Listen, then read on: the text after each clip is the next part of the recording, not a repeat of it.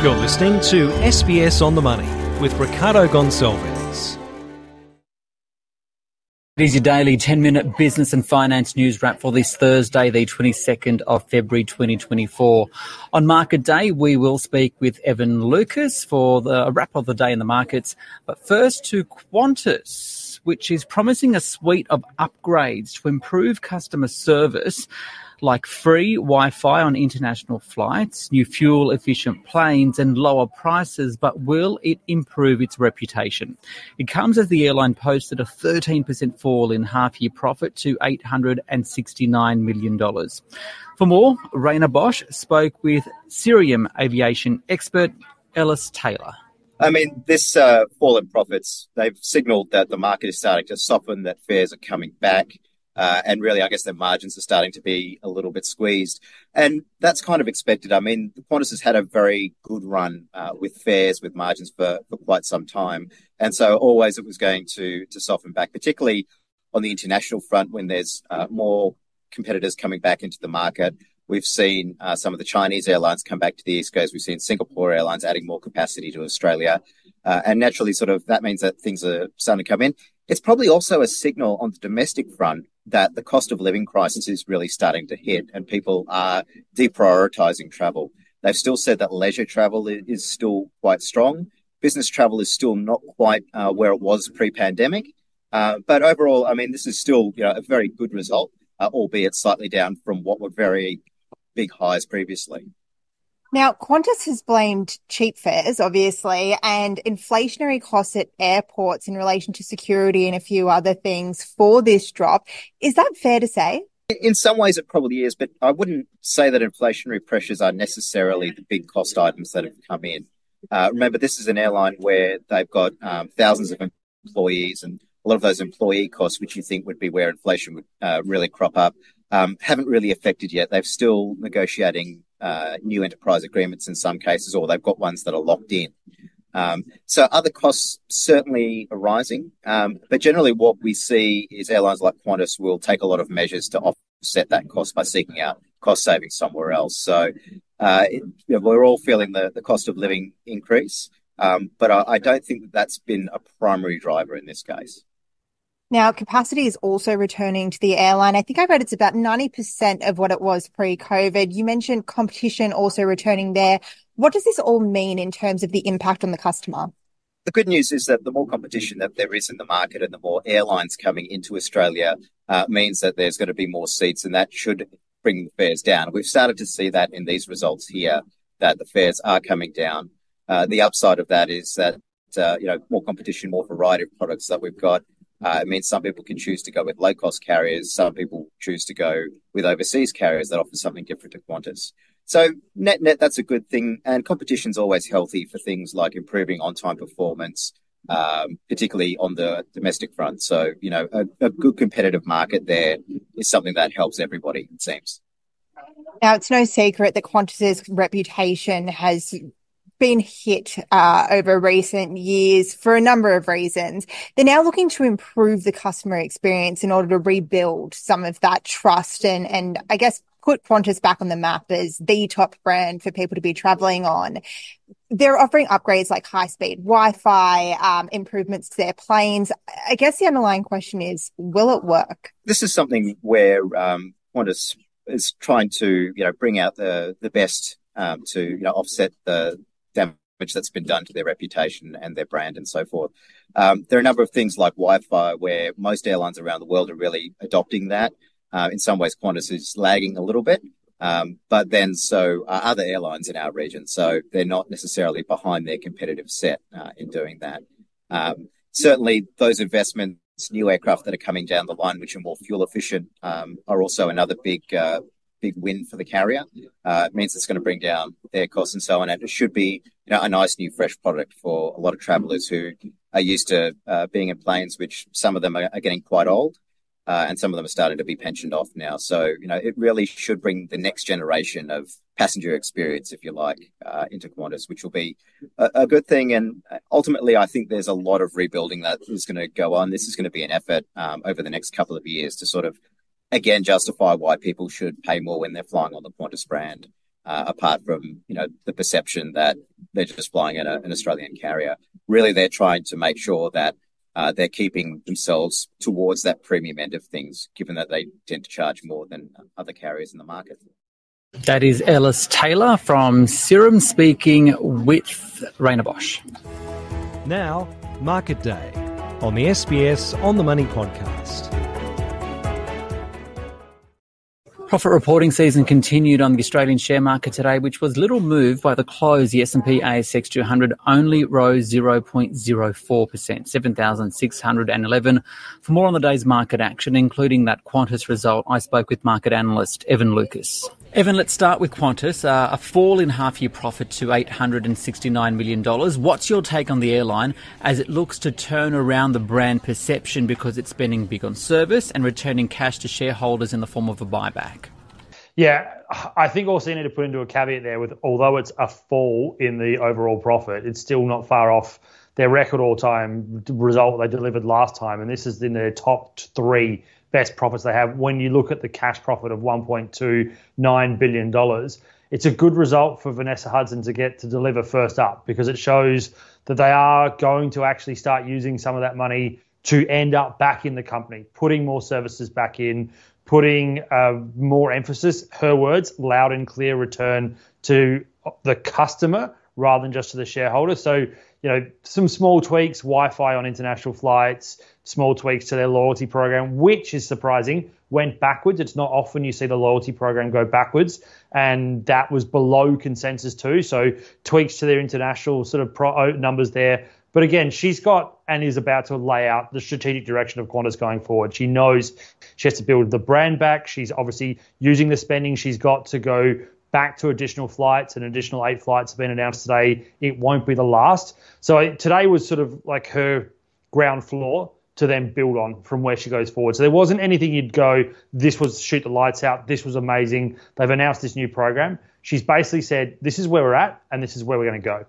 Before we talk about other local companies, in the US, the AI tech darling NVIDIA beat profit expectations. That's an understatement. What's this saying about the opportunities in the tech and AI space? Yeah, and it was insane, right? So the result that they delivered was insane. And I use that word deliberately because the lead up to the 48 hours leading up to that result, the market actually got really scared that they were going to deliver an incredible result, but maybe not to the price point that they had got to. And then to deliver an insane growth number, 258% growth on sales, is just showing you that what is being referred to in the States as the third wave. And by what they mean by the third wave, computers were the first wave, internet being the second. The third wave is AI, that we are at the very start of it. And NVIDIA's thing is that they are absolutely knee-deep, head to toe in the revolution and the third wave that will be AI. The chips that they're producing are higher quality than expected. Their ability to develop and also deliver above quantity expectations puts them in that spotlight. And that is why they are an incredibly exciting company. It is why they are now in the top 7, market darlings in the States.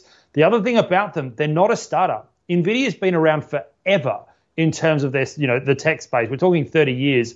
So the reason the market's so confident with them is that they're not just a 5-year-old company or a 3 or 4-year-old company. They have all of that backing behind them as well, all of that time, all of that understanding, and the development technology they already had. So that's why the result was astounding, why the market jumped on it after market, and why it is just the start of the wave that will be AI and NVIDIA being part of it. Locally, profit numbers also out from the major iron ore miners. Fortescue today, Rio Tinto late yesterday. What do you make of them? And what are they saying about the nation's biggest trading partner, China? So Fortescue is the one you got to highlight straight away because it beat consensus by, in the mining space, a significant margin of 5%. You've got to remember Fortescue, BHP and Rio, they are followed so closely by the analytical world that in line is what you would expect, right? There is never a surprise. So to beat market by 5%, that is a surprise to the upside. The fact that they put a better than expected dividend, earnings were better than expected, net profit was better than expected, operating costs were lower than expected.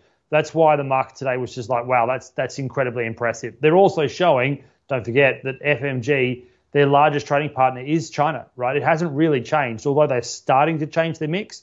Their main export, 96% of it goes to China. So we know it's slowing. We know that China's got its troubles, but they are showing that the delivery is still required, that the demand is still at a level that Fortescue can deliver this incredible result. To some extent, Rio told you something similar as well. I mean, they are on track to produce a record level of output. So they're going to beat their 335 megatons that they delivered in 2018. They're at 318. The result last night confirmed they're going to get past that. Plus, they put in their outlook that they're going to deliver something similar into 2024 and 5. So that shows you, again, the question about China, the demand is still there, despite all of what's coming out from other data around steel, around the issues around roads to nowhere, the property market slowing down, that the demand for iron ore from China is still absolutely booming. And prices are still in three figures. We're talking about an iron ore price of $227-ish US dollars an ounce. And that is also incredible considering that output. There's also a bit of M&A activity going about, with building group company CSR telling shareholders to take no action on this $4.3 billion bid from a French company. But there are also bids for Adbri and Boral. What's going on here? So this is the consolidation and the reimagination of the construction industry, right? So we know that the pressure around margins since the COVID era has been massive. Supply disruptions have thrown those companies that had, productivity and underlying structural issues into the front line and have made them cheap. Boral's a great example, right? It has an incredible suite of products, but it had structural issues. Seven Group saw that, and they are incredibly savvy. Ryan Stokes and co are incredibly savvy, and they have shown that once they've taken almost full control, so 71% of it, that it's now the second biggest producer in their books behind Westrax. So the full takeover of Boral by Seven Group makes complete sense. It also shows that under different leadership and under different management, they can do better things. I'd argue Adbri is a bit similar, right? There are scenarios inside Adbri itself that, haven't delivered. It hasn't got the kind of return it should. And, the ownership group that there's now going to have with CHR and the Borg family, they're basically already controlling stake entities anyway and think they can change it. So this, from my perspective, is the construction industry showing signs that it needs to consolidate, and that's what's happening. James Hardy as well.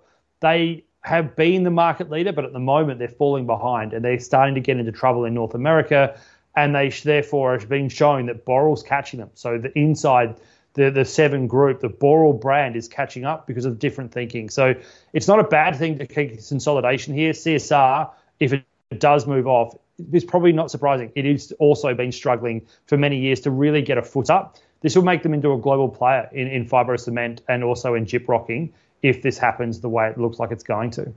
Okay, final question. Given everything we've spoken about today and where we are in profit reporting season, what does this say about the Australian share market at the moment and the opportunities for investors? Surprisingly, despite all the cost of living, despite the fact that the economy is slowing down, results season has surprised. And that is not something that normally happens in Australia. We normally actually underwhelm. So we have actually seen on the sales and on the earnings line, it beating the consensus numbers by about 52% and 45% respectively.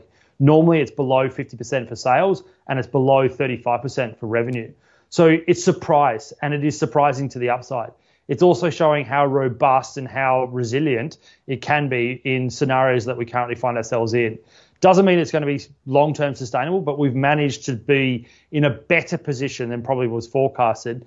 And that may justify us being near record all-time highs. I mean, we are, 50 points away from the 7,702 points of the record that was only a couple of weeks back.